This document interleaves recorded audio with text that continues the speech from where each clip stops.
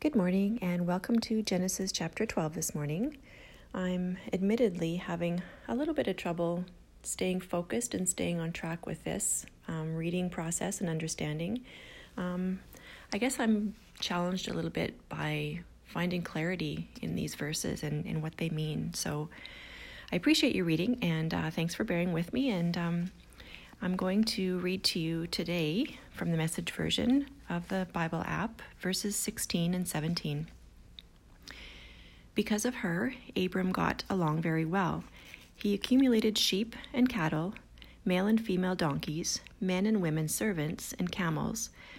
But God hit Pharaoh hard because of Abram's wife Sarai. Everybody in the palace got seriously sick.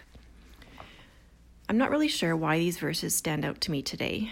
The way I understand this to read is Abram lied about his wife to protect himself, which then prompted the Pharaoh to take Abram's wife for his own.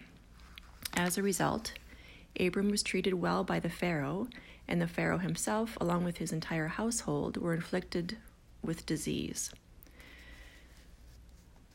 So I guess I'd like to ask a small favor of you right now. If you would, please read this chapter and tell me your thoughts on this.